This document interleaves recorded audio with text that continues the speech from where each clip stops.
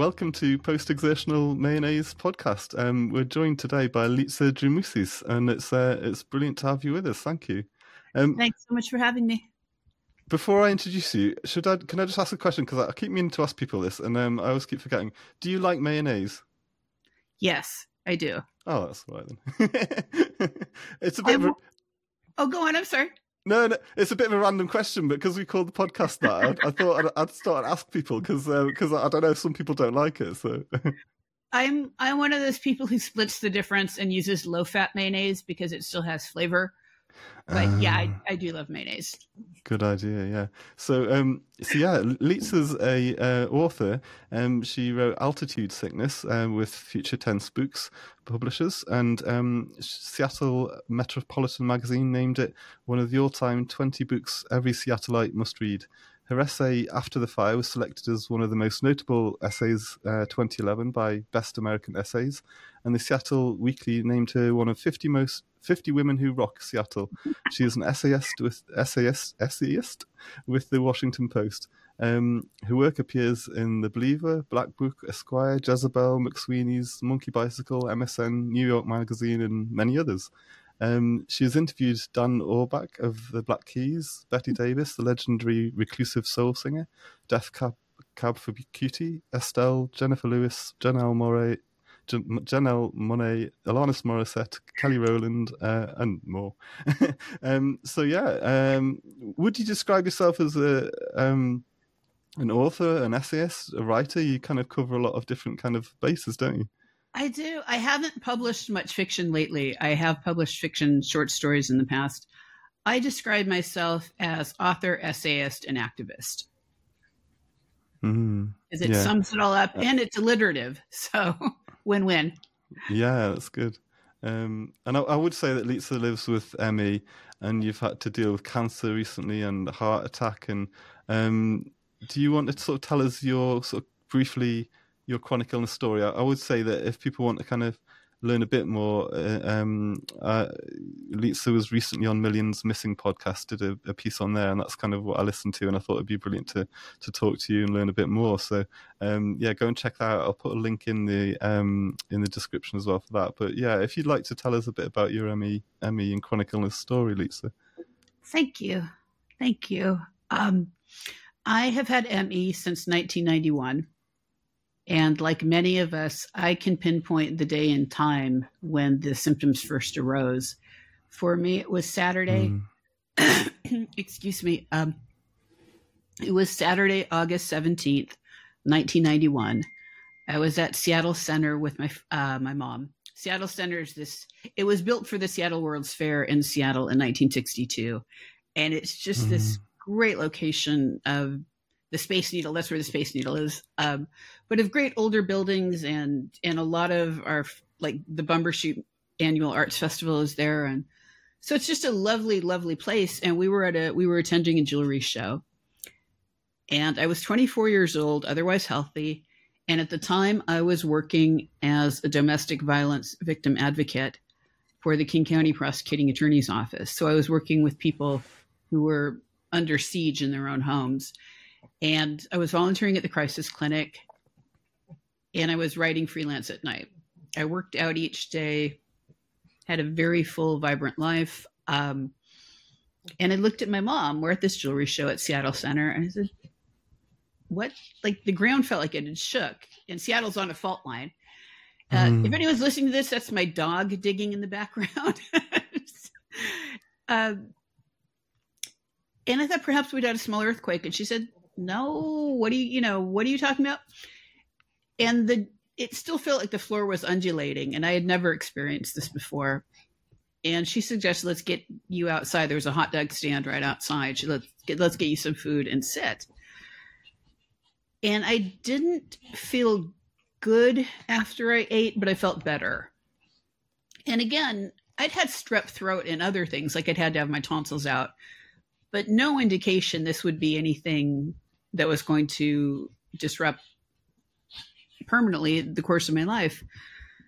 So we just sat for a while, and we went back in, and because I was 24 years old, my friends and I were having a party that night. And at this age, I might say, oh, I'm too sick. And at that age, we still had, this huge party. But throughout the entire night, it felt like I had this encroaching, awful flu, and I couldn't figure out how or why. It was August. And from that to September 8th is when I went to the emergency room for the first time. I walked to one end of my hallway and could not walk to the other end. And I called my parents, and my dad has since died, but I'm very close with both parents. And I said, something's wrong. I need to go to the emergency room. And they mobilized immediately, because that's so out of character for me.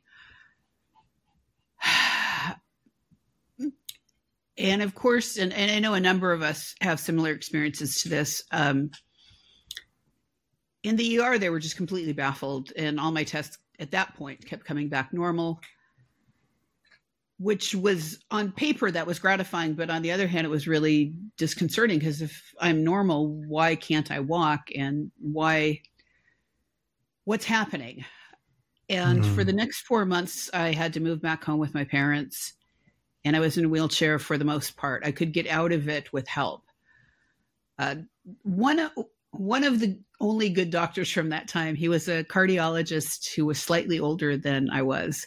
And he said, I don't know what you have, but I believe that you're sick, because no 24-year-old voluntarily moves home with mom and dad. So if nothing else, he understood the paradigm. No one's doing that unless something's wrong.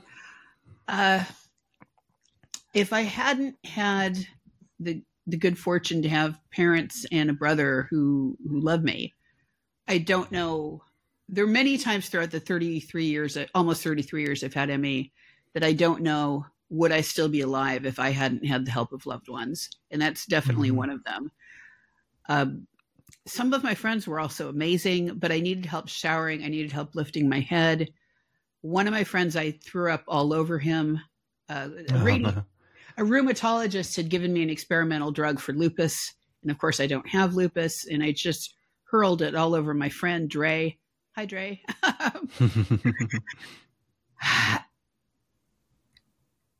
And it just got worse and worse and worse. And again, as is common for many of us, I slowly improved after the onset. I was sent to physical therapy, which we now know is the worst possible thing. All we were doing was destroying my mitochondria.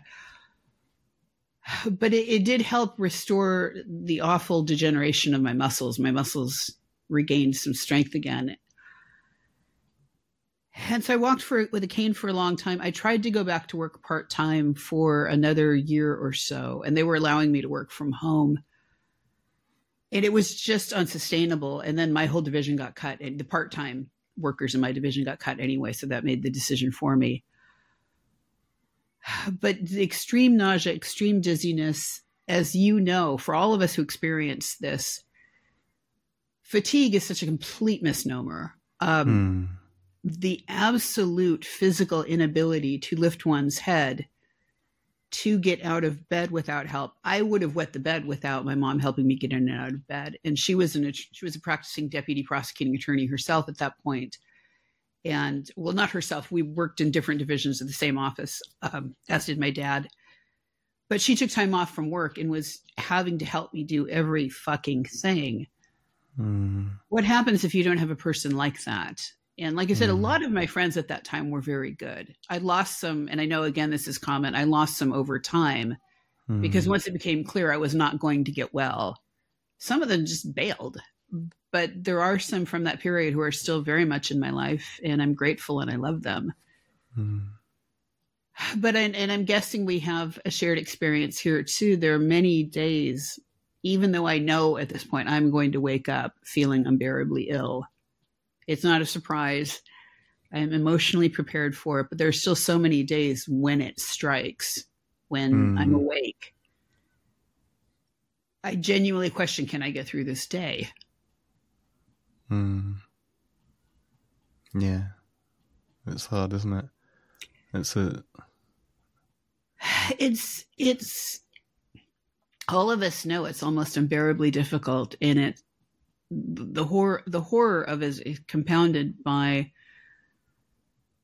a medical system that too often either ignored us or emotionally abused us. And we're starting to finally see the tide turning. We're finally starting to see ramifications from that.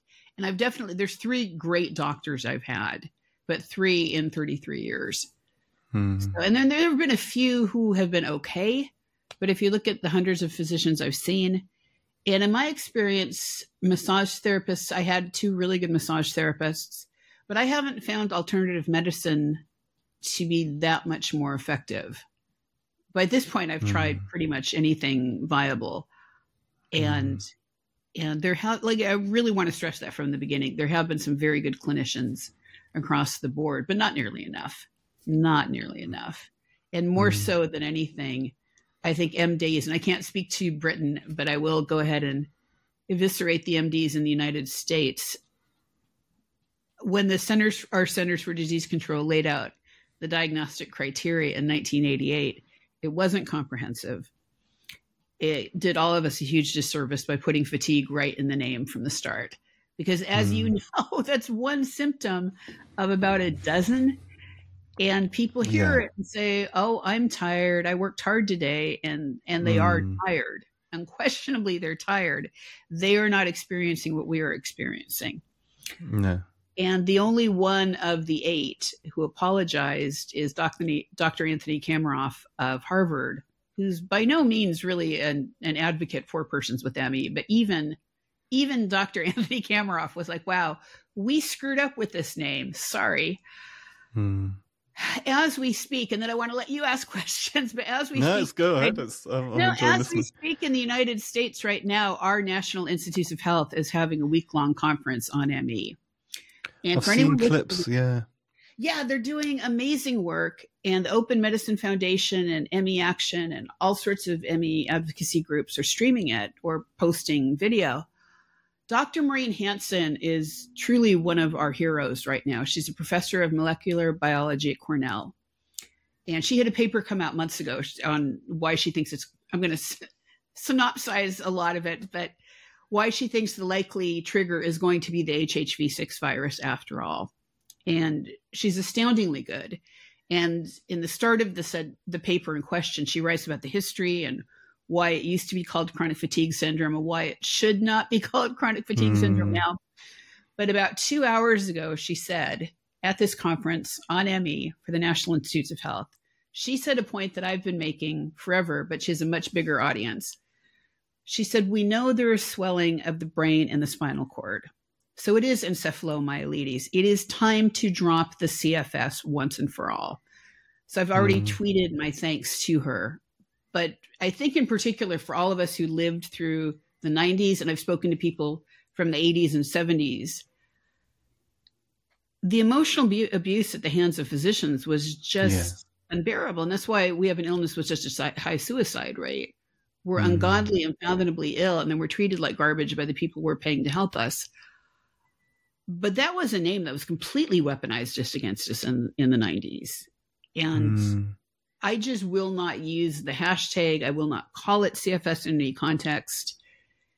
But I was really thrilled to hear Dr. Maureen Hansen say it today because she is at the forefront of the research, and she's kind of one of the persons who really gives me hope right now. Yeah, it was. I don't know about in the US, but I had ME kind of when I was younger for sort of 7 years in the 90s, and it was very much called like yuppie flu then. I don't know if that was a term that you've heard before. God. And sort it's of posh, cruel. rich people that don't want to work. The sort of the stigma is just awful, isn't it? Yeah. Well, and we both know the reason it got tagged yuppie flu is because people with a little, like I had money when this all started. I don't now, but I did then. Yeah. We're more likely to have access to healthcare. And because up until extremely recently, we did not have a diagnostic test. And kudos to Oxford on your side of the pond for developing the diagnostic test about 2 months ago.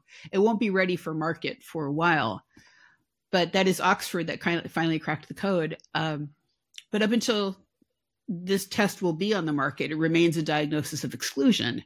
So who has the insurance in the United States? And I know you guys have the NHS, But even so, wealthier people still have access to better health care.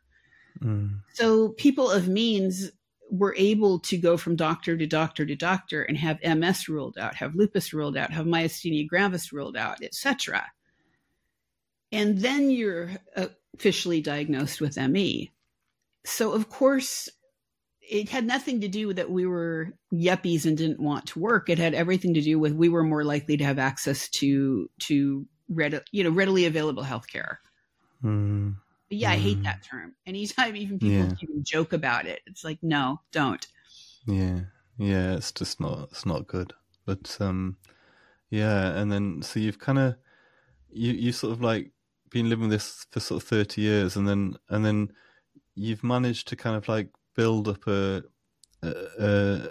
sort of a career as a writer. And how is that sort of something you've managed alongside the ME? Because it's hard, isn't it? It's sort of like, I guess some days you've got the brain energy, and other days, I know for me, like sometimes I'll write a blog and then I won't be able to write a blog for months again afterwards because I just haven't got the sort of brain processing. So that must be a real challenge for you.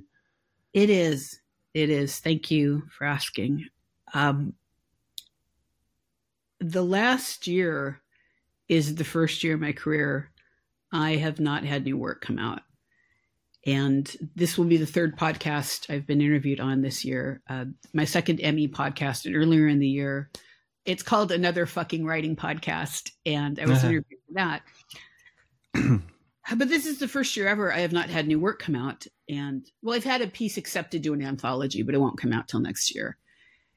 And that has been a gut punch. That has been a real gut punch. I'm devoting my time in between this onslaught of doctor appointments. I'm devoting it to finishing the second book. And there have been different iterations of that, both that I've scrapped and that have been rejected. But as I've joked to one of my closest friends, I will get this out if it has to come out posthumously. I do not give a fuck. If I end up dying at the end of it, it was worth it. I think it's the best thing I've written. So we'll see if others conclude the same. But what's the new book about? The new book, it's called Fire in the Hole, A Eulogy for the Living. And it is a series of short essays about the onset. It focuses primarily for me with the first 3 years I had ME, but it jumps back and forth to the present day to then, but also weaving in different parts of history that are relevant. What I'm hoping, my fondest hope will be that it is akin to what I'm going for is a contemporary version of Susan Sontag's Illness as Metaphor. And that's a book that I recommend to everyone who is newly ill, because in addition to being, she was a literary genius, it's only, I think, 107 pages long, so it's not some huge tome. But she underscores the ways in which every generation or so, there is at least one illness that is completely dismissed. And she wrote this in the late 70s, and then she wrote a later version in the 80s. She wrote it when she was diagnosed with cancer for the first time. And she talks about how tuberculosis, people with TB were told they had a tubercular personality until the advent of the microscope. And then it was like, oh, geez, we're sorry. You have a bacterial infection. How with MS, they, of course, were, in the United States at least, there were people who were institutionalized in mental institutions with MS before the advent of the MRI. And we learned, oh, geez, your myelin sheath is disintegrating. Just from my own personal experience, this isn't in her book, but I know women who in the 60s and 70s gave birth to children with Down syndrome, and doctors would blame them. What did you do wrong? I know women who, again, from that same period, have children who grew, as they grew, they developed schizophrenia. And again, the mothers were blamed for it. It's only been this last week in the United States, there was finally a major treatment breakthrough for sickle cell anemia.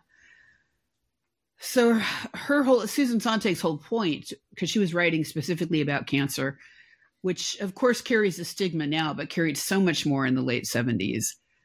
She was writing throughout and I'm not trying to overly synopsize this great literary work, but the points that she was trying to make is too often you have the medical community just dismiss you. They can't figure out what it is. So fuck you, you're making it up. By the way, hello everyone, I swear. And her second point being, you also have people during that era who are just kind of frightened. Well, this person got sick and we don't know what it is. So therefore I'm going to freak out and stay away from them. So my book, Fire in the Hole, A Eulogy for the Living, it focuses specifically on ME, but ties in different parts of history that are relevant, and indeed ties in parts of my own family's history that are relevant. Brilliant. It must be... I hope. The first book had such a smooth path to publication, and this one has encountered every roadblock. So, wow, yeah. Should we talk about altitude sickness?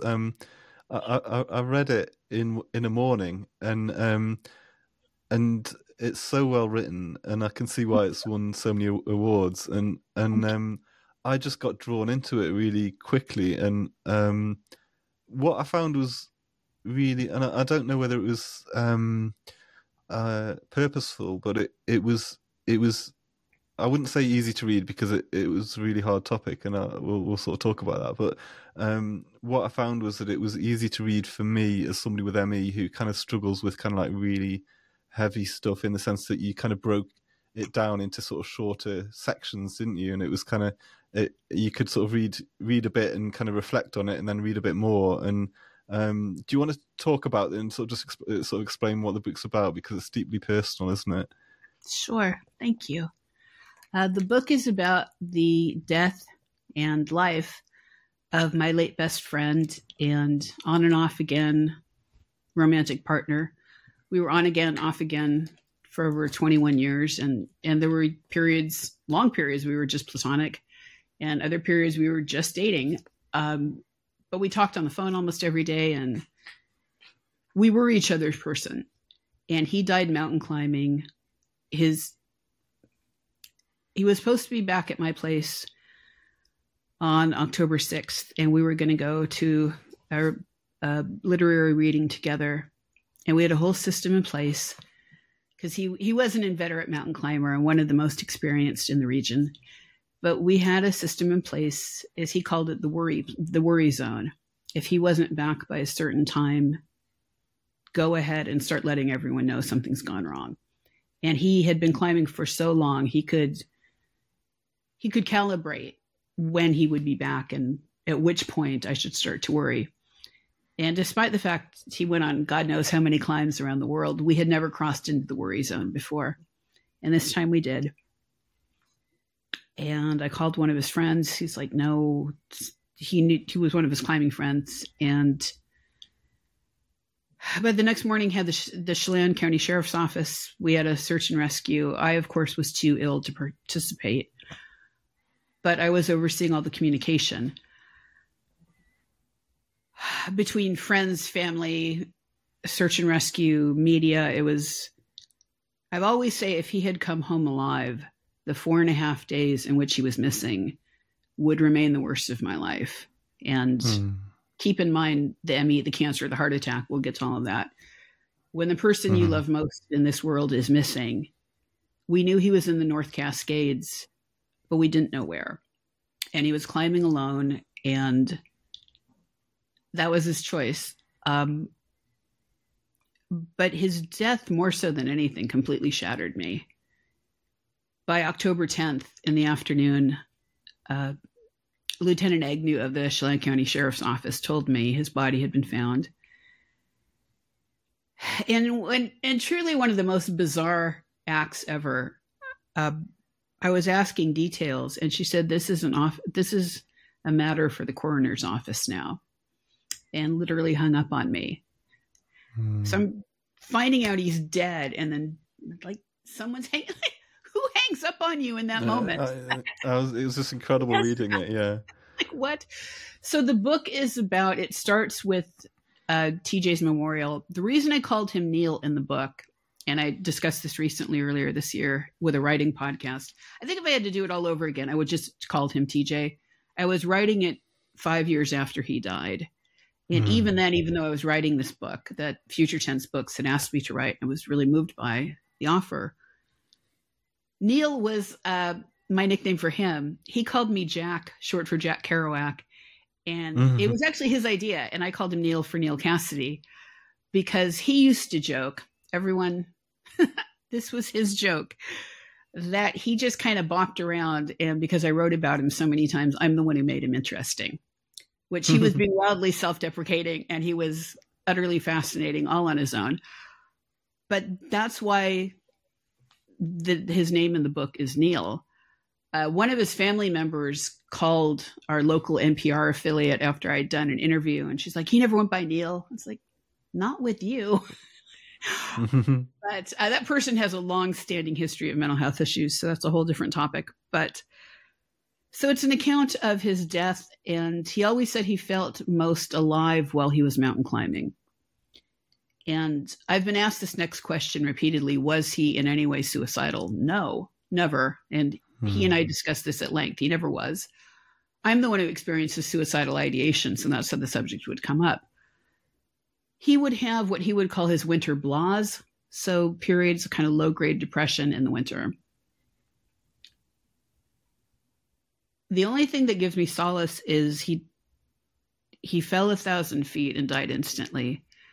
We know that with a fall of that magnitude, usually a person's lungs collapse and they lose consciousness before they hit the ground. So there would have been a few seconds in which he knew he was going to die. But we all have loved ones who have died deaths that, they were dying 18 years of cancer or something. I'm used to the fact he's dead. October made 14 years. I still talk to him. I don't know if he can hear. I don't purport to have any of the answers. I should probably insert parenthetically that the book is oftentimes funny. I'm making it sound like a dirge, and the book itself is often, the story itself is not funny. The book in the telling is, and he and I were very funny together. He had a great sense of humor. And if anyone would understand that I have a morbid sense of humor about his joke, it's TJ. But it starts at his memorial, and that is verbatim what my brother said. This memorial 8 balls. And then we work back in time and then back to the present, and I incorporate the research. There's a considerable body of neurological research about the neurobiology of people who engage in extreme sports and what prompts them. Because like I said, TJ was not suicidal. He would always say he felt most alive when he was climbing. What prompts someone to feel most alive when they're a hair's breadth away from death? And going to your point about the shorter chapters, it's because I do have ME. I admire Tolstoy profoundly. I couldn't write like him if you put a gun to my head. Those chapters that are 110 pages, can't do it. So in my case, form follows function. I cannot write a long chapter. And when I wrote, directed, and produced 2 plays in the late 90s when I had a sustained remission, wherein I always felt like I had a mild flu, but I could do much more. And the plays themselves are shorter and the scenes are shorter. I do not have the physical duration to write long, but it seems to resonate with everyone that it's shorter and immodestly that I managed to work in a number of different subjects in a shorter word count. So it sort of works out for everyone. Yeah. And I think if people are interested in reading something that's not too, I mean, it was just really interesting to read because I kind of learned stuff through it, and it's an interesting topic, and it's deeply sad. But like you say, you sort of do incorporate some humor in it, and it's my cousin climbs, and I was thinking about him while I was kind of reading it. It was interesting, but what was really interesting as well was the kind of the bits towards the end where you talked about the research and for climbers, this kind of like difficult, this sort of balance between the sort of like the dopamine hits and the kind of the almost like an addiction, and for people that climb to get that kind of kick almost, but then is it a choice, or is it? It was interesting because Dov also read the book, and he sort of noted it. Is it a choice, or is it an addiction? And is that a contradiction? And how do you sort of like figure that out for people that are kind of like seeking those kind of thrills in a way? I think those are incredibly insightful questions. Mm-hmm. I never ever speak on TJ's behalf because after 14 years, people evolve and change. I can make an educated guess what I think he would say, but I never ever answer on his behalf. This will be the one exception. If he were here, he would definitely argue it is not an addiction. Because while he was still alive, I never posited that it was an addiction, but I was getting worried about kind of a compulsive aspect to it. And he refuted me at each turn that he didn't find anything compulsive about it, that he really, and I do believe when he said that it brought him this enormous joy in life, and as he said, he was drawn to the grand vistas, that at that elevation, you see things you cannot see at any other elevation or part of the world. And of course, he's correct. And when he died, I think the word I heard most often to describe him was sweet. Everyone said he was really sweet. And I'm 100% Greek. My family's been in the United States forever, but Greek dads are notoriously protective of their daughters. And when TJ and I were younger, my dad could be extremely hard on him. But as we got older, Dad really liked him, and my brother really liked him, and my mom did too. But to have gotten the seal of approval from a Greek dad is a pretty big deal. And the world always seems a little bit emptier without him, and I think that's true for all of us who've loved someone that deeply, and then they're gone. And tragically, that's just part of growing older. We're all going to lose more and more loved ones until it is us. But I'm always grateful that he was here. And that's how I, without giving away the ending of the book, but it does touch on that. That's what I'm left with. I was a lot angrier in the earlier years because his death was not a suicide, but neither did he get hit by a bus. He played a role in his own death. And that was hard because there's really no place. That's why I joke in the book, there is no support group for this. It's funny how many people didn't get that was a joke and who asked if I wanted to start a support group. I was like, no, I don't. I don't want to sit around with a bunch of other people who have gone through this because we're all just going to bum each other out. But I'm going to have to lie flat now because I'm getting really dizzy and weak. So pardon me, everyone. Fine. I think our given audience here will understand. Yeah. We're just all about being ourselves. All four Beatles in the shot. There we go. So that's altitude sickness, and I'd really encourage people to sort of you can get it on Kindle, or you can get hard copies. It's available from the publisher Future Tense Books in Portland, Oregon, here in the States. You can get it on Amazon. Like you said, you can get it in hardcover. You can get it on Kindle. I'm really pleased it's still growing strong 9 years later. For a smaller publisher that we've done this, and that it's not Franzen in terms of sales, but it's still going, and that's invigorating. So I was gonna ask you as well about your writing around music as well. Is music a big passion for you? Is that something you've kind of developed? And I wondered if you had some sort of stories from your music writing. As I answer this, you can see the Beatles and Nina Simone just right out of the gate. I have this huge wall collage with a number of my loved ones and a number of my favorite authors and musical artists. Yeah, just like many of us have always been a huge, huge fan. And part of the reason most of my friends in high school, hey dudes, I'm still friends with them, that I was the only girl in the group. I was in high school in the 80s, and there were only a handful of girls who were into music the way I was into music. And there was a lot of kind of looking up at the boys with doe eyes. And I was like, no, I want to go to all the record stores and I want to go to all the shows. And I had very strongly held, informed opinions. And it's funny looking back how much of that was the propulsion for how these friendships developed, how I ended up in a crew of mostly guys. And like I said, I'm still friends with most of them to this day, which is pretty great. So I've always loved the Beatles, and the Stone. For me, my formative bands were the Beatles, the Stones, the Kinks, and the Who. And then it grew into Aretha Franklin, Janis Joplin, Marvin Gaye. And just, I was enamored of that whole era. And then REM came along. And for the first time, there was a band that my friends and I all just fell in love with. And they were 10 years older than us, but they were our band. Because, you know, obviously all the groups I just named the first time around, they were from the 60s. And when I was in high school in the 80s, it was Styx, REO Speedwagon, Journey. And I know a lot of people love Journey. Well, I'll have to agree to disagree.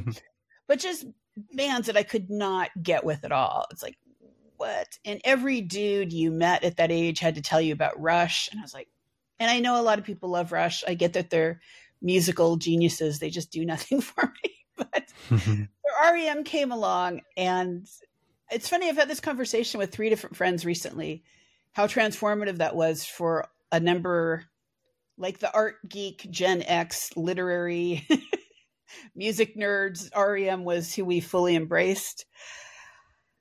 In the 90s in Seattle was also a pretty spectacular time, because obviously you had Nirvana, Soundgarden, Alice in Chains, Pearl Jam, and then Sky Cries Mary and other bands that didn't quite break through at the same, you know, just worldwide stratosphere. I was too sick to go to any of those shows. I got sick in 91. And like an idiot, I spent 1990 in law school. So when I might have been, when there's this huge change, this permanent artistic blossoming / revolution in Seattle, despite having majored in creative writing in college and getting a straight 4.0, so the equivalent of a straight A throughout the entire program, I was editor of my high school paper.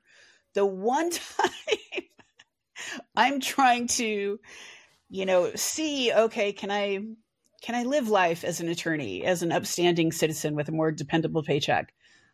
I missed the burgeoning Seattle scene because I was in law school.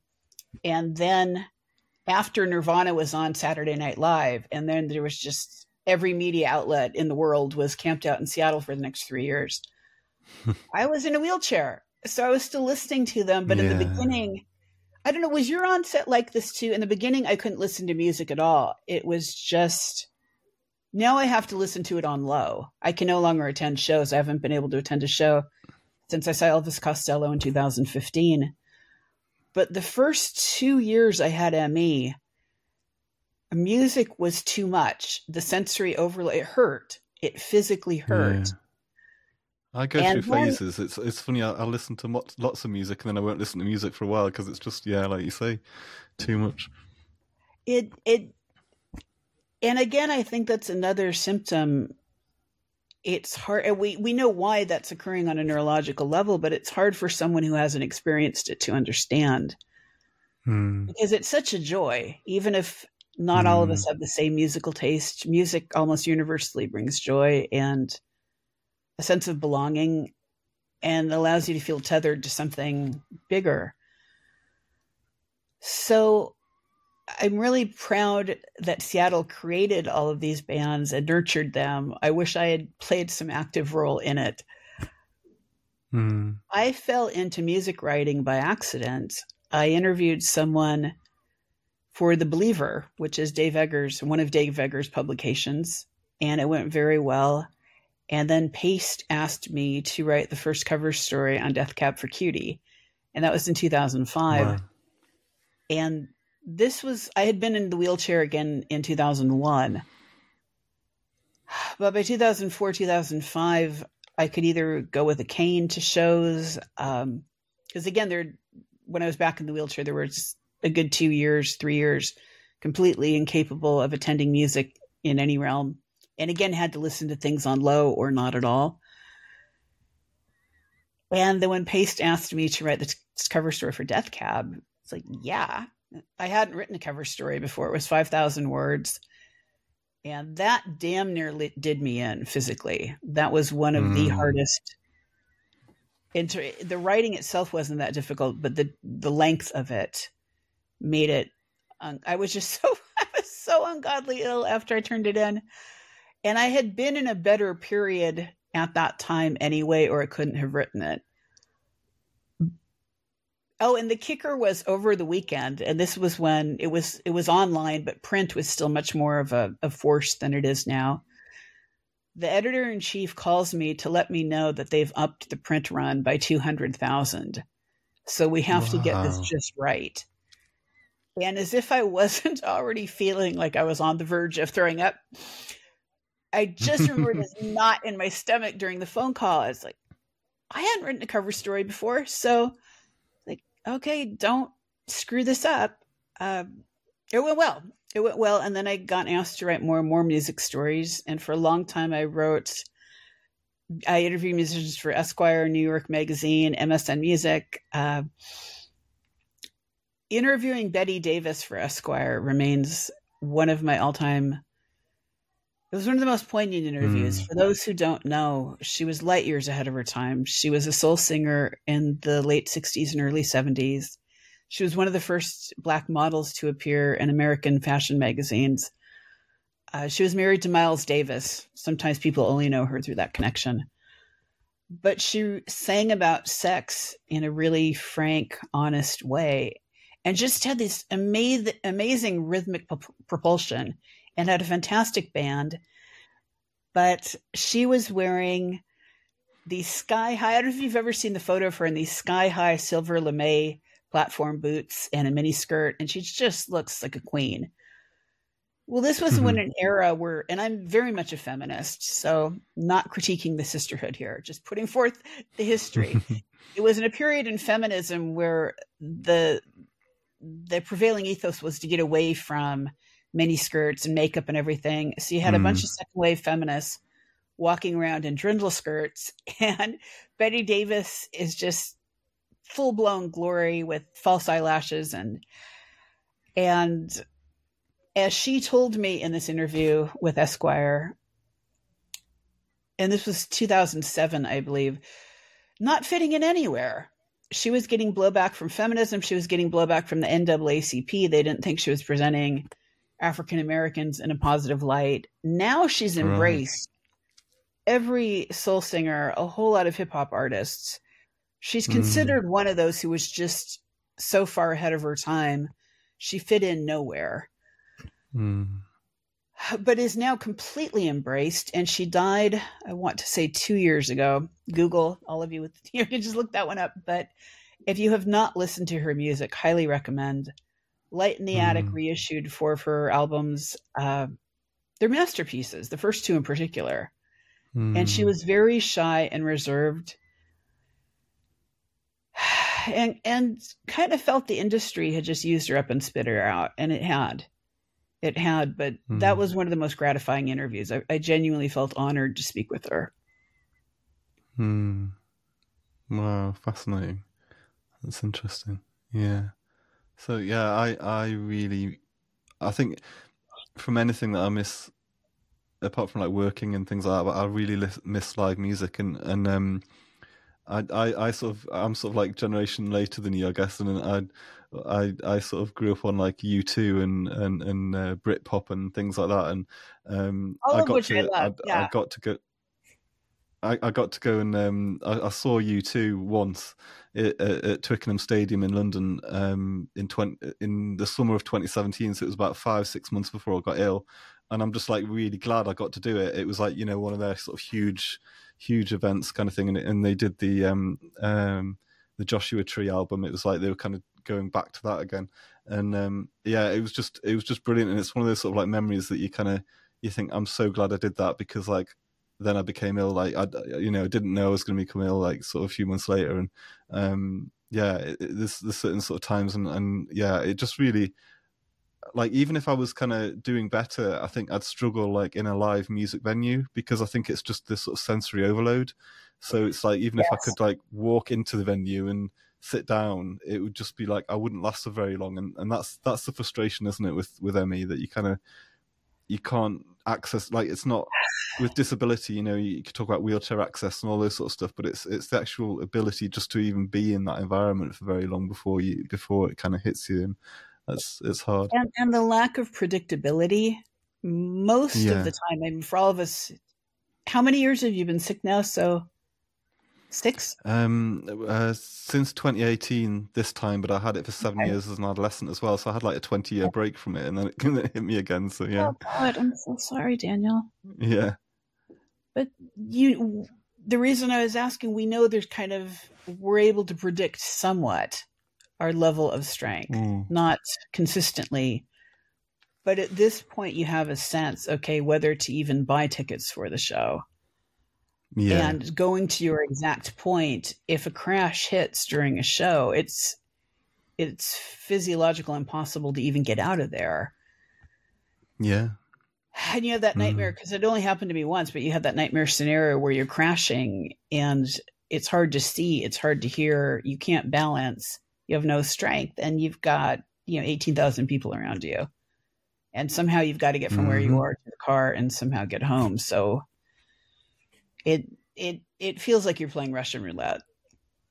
And even if you can go, it's like, what's going to be after effects in terms of the post-exertional stuff as well. So it's, when's it going to hit you afterwards? And is it worth it? When I was interviewing musicians, I wasn't always able to go to shows. And indeed, for some acts like Kelly Rowland, Alanis Morissette, those were all on the phone. Billy Corgan, who I don't know if I got him on a good day. Because I'd heard everyone who'd interviewed Billy Corgan had warned me, and we got along famously, and he was in a very good mood. So I don't know if I was a statistical anomaly or not, but many of them were doing national press, and they were doing phone interviews anyway. So I wasn't required, like Sam Beam for Iron and Wine, I wasn't required to attend a show. I miss being able to go to live music. And without a treatment or a cure, Elvis Costello in 2015 at Seattle's Paramount Theater will be my last. And I think that was the 12th time I'd seen Elvis. He's one of my all-time favorites. And I was very sick, and going to your point, I don't think I moved at all for about a week after. I was very dizzy and very nauseous, but it was Elvis. And in terms of cost benefit analysis, I figured, it's worth it. But now I've degenerated to the point it's not a decision. I've got 2 good hours a day, and by the time I even got to the show, half of that time would be used. And then, like you so astutely noted, the sensory overload that accompanies music of that volume. One of my very good friends, I would say his name, but he's a privacy dude. But he had suggested getting state-of-the-art headphones, and maybe that would allow me to attend shows. And I explained to him, I said, no, when the music is of that volume, there's just really no way for my body to process it anymore. If I could, I would. But no, it's, and that, I mean, we all know far bigger heartbreaks than that, but when you love something that much, it's hard to give it up. Yeah. And just, for me, it's just like being in the middle of a crowd of people, like, energized me in the past. Do you know what I mean? Or especially the sort of gigs where you're standing and you kind of like, there's a real atmosphere there, but yeah, it's that's definitely one of the things that I find hardest. It's but like you say, it's I guess it's finding ways to kind of like appreciate music when you can as well, in different ways. Yeah. So right now for me, it's listening to it on the days that I can listen to it, listening to music on low online, and that's I'll do it until I cannot, and then when it just feels like, as I describe it, it feels like someone's taking a cheese grater to my brain. When I reach that point, it's like, okay, now I'm just lying quietly in silence with my dog. All of my physical energy is devoted to my dog, Jordan, He's a Pomeranian. And we go for a short walk in the morning, a longer walk in the afternoon, and a shorter walk in the evening. And I'm able to make meals, but even then they're very healthy meals, but they're very simple because 99.9% of my physical energy is devoted to the health and well-being of my dog. And I love him more than I can describe. And I don't know if I could keep going without him. I know the correct answer is friends and family, and I love my friends and family profoundly. A number of my friends of late have just been astoundingly kind. My friend Robin took my dog and me and drove us, because I haven't been able to drive in 13 years. She took us so we could go look at Christmas lights in a different neighborhood. I just had to go to the emergency room 2 weeks ago. My friend Lynn camped out with me in the emergency room for 6.5. I was there 8 hours. She was there for 6.5 of them. But a lot of my life, as my friend Chris always says, he says, he calls me comrade. He says, comrade, if you're out of bed at all, your life is always interesting. And it's true. If I can do anything at all, it's the results. I have a pretty good time. But of late, there have been so many cancer and radiation complications, and then to have had the small heart attack last year, aside from walking the dog, and they're not long walks because he's not a huge dog, he's a little guy, most of my day is in bed. And between the afternoon walk and the evening walk, sometimes I'm watching a movie or reading a book or writing. But as often as not, I am lying flat in the dark with my eyes closed. And even if it's summer, I'll have to draw the blinds or put a towel over my eyes to block out the light, because the photosensitivity is so extreme when the other symptoms are so extreme. And again, I know it's hard sometimes for people who have not experienced this to understand what it's like. Do you feel trapped in your own body? Yeah, that's a good way of putting it. Sometimes, yeah. I try not to dwell on it too much because it gets you down an awful lot, doesn't it? And I think it's just trying to sort of get through each day, managing as best you can, I suppose. But yeah, we've been doing a grief series recently, and different people have been talking to us about the impact of grief on chronic illness. And one person said a very similar sort of analogy, feeling like a caged tiger. And I think when you've got activist tendencies, maybe like yourself, being like a caged tiger is quite a good description. And some days I might feel like that, and other days I don't. So I think it very much depends from day to day. But yeah, being trapped in your own body is, I like that analogy. Analogy, yes, yeah. Thank you. I end up feeling like that most of the time. That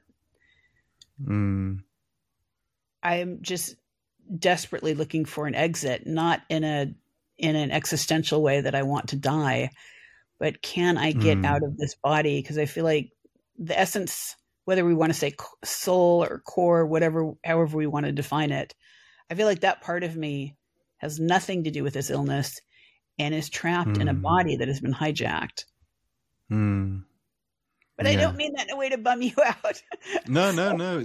I think we've all, and I think by talking about these things and finding analogies, useful analogies, I think it helps because, and I think it's one people have commented on listening to the podcast that it's been really helpful that actually we're talking about things that people can relate to, and particularly with ME and chronic illness, it's difficult, isn't it? Because I think, and there's so many other things that we could get onto. I'm just aware of the time, so we'll probably finish soon because we'll probably wearing each other out. But I think there's so many things that are unique to the experience of energy limiting conditions, and that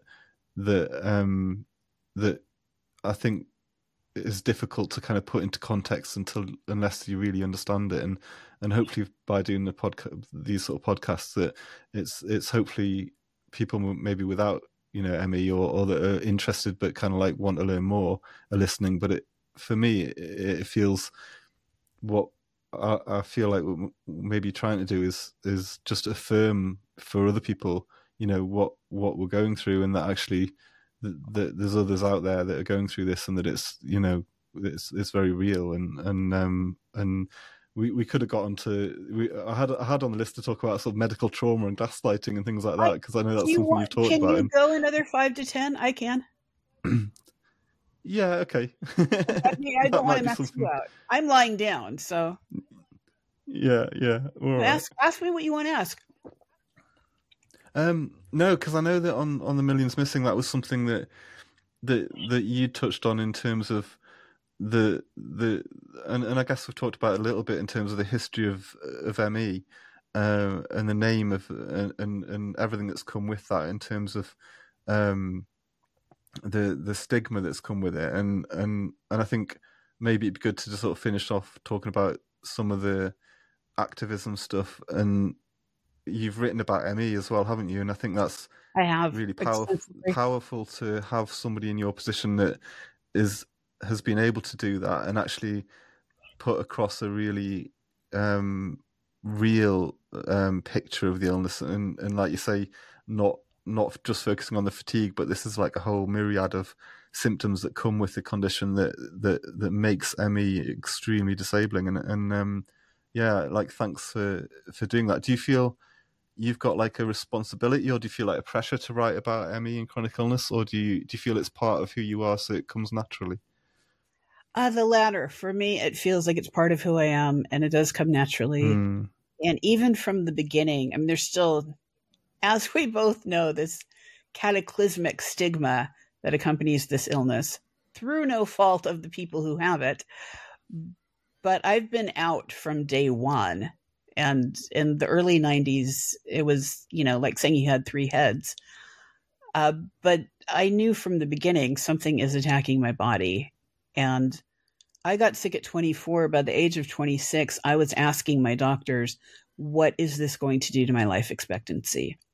And of course, at that time, even the doctors who knew something real was occurring physiologically, they told me not to worry about it, that by the time you're old enough to worry about it, we will have a treatment or a cure. And I hope, I'm being charitable here, I hope their intent was good, and that perhaps it was hard to look a 26-year-old in the eye and say, we don't know.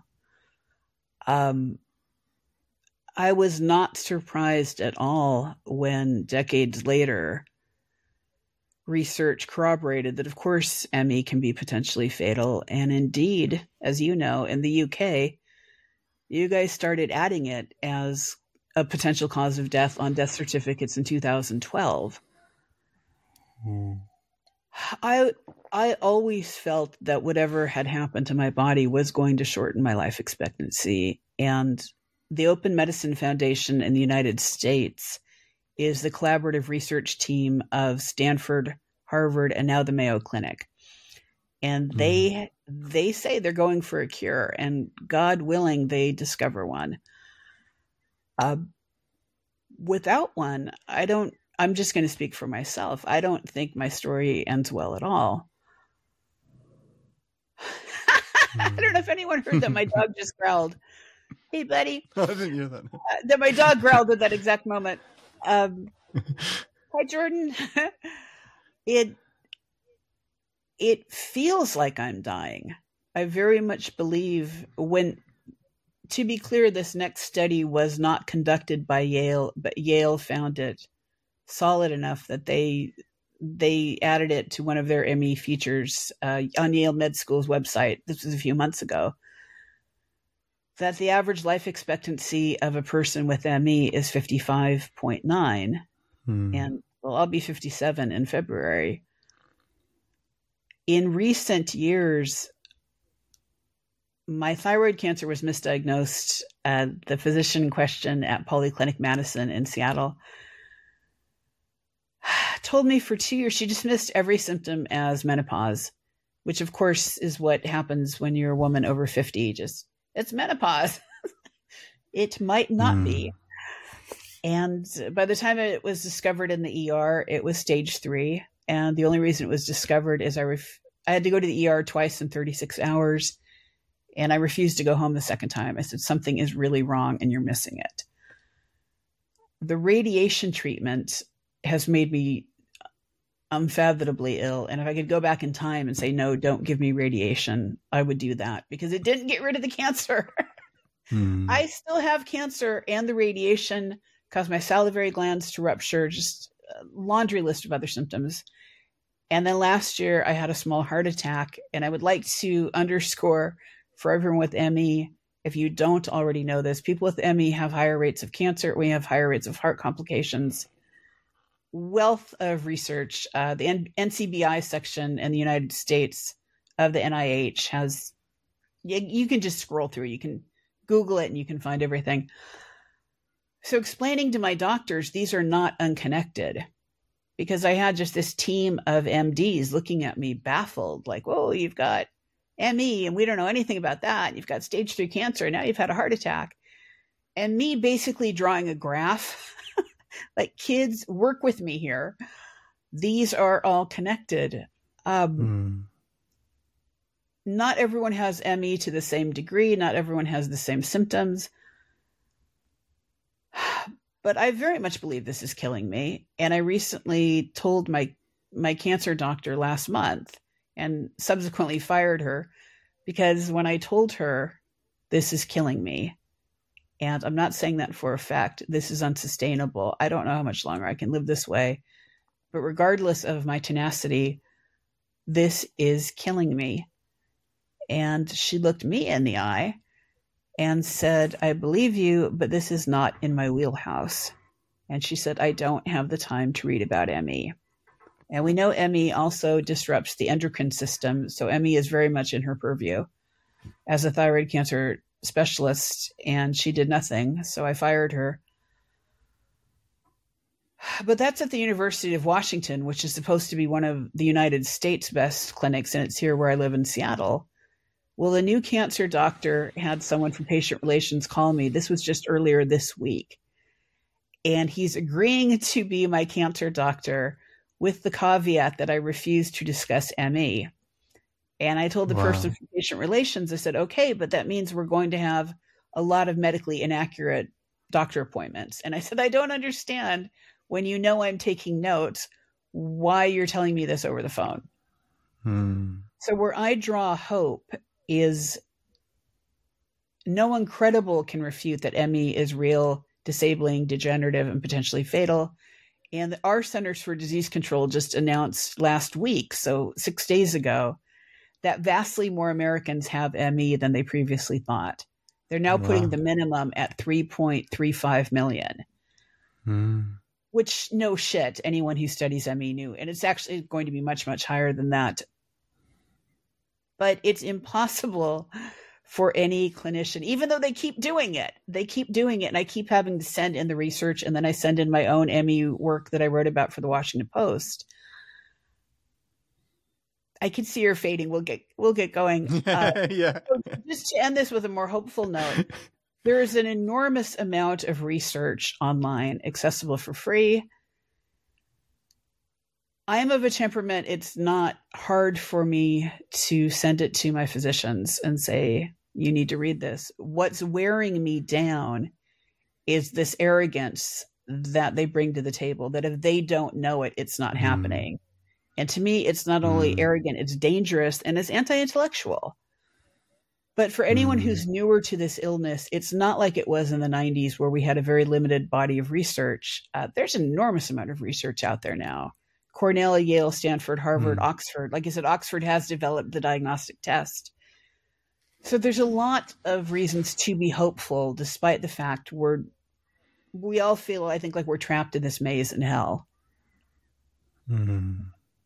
Yeah. And I think it's good to hear that, because I think sometimes it feels like nothing's moving on. And I really appreciate people that, can disseminate the science and kind of grasp it and move things on. And it's good to hear that. And it really is, because it does give us a little bit of hope, even though I think the biggest challenge is the fact that the science is there, the research is there, but it feels like it doesn't filter down to the doctors who kind of need to access it somehow. They're not aware, or they don't read, or like you say, they're not interested, and that's the big frustration, isn't it? That there needs to be a sort of like a cultural change or a cultural shift within the medical profession to actually kind of listen and take on board. So like I'm really interested in what would be brilliant is to kind of maybe speak to you again when you do get your book published, and to hear a bit more about that and read and I'd love to read Fire in the Hole, because I think that'll be an important bit of work, and I think it'll be really interesting to read that. So I think that'll be brilliant to speak into that a bit more. Thank you so much, Daniel. Yeah. Thank you for having me. And thank you for being here. I've really enjoyed it, and hearing your stories and your experiences, and thanks for everything you do for the ME community as well. It's good, and I really appreciate it. So. Right back to you. Take care. Happy holidays. Thank you. Bye-bye. Yeah. Bye-bye.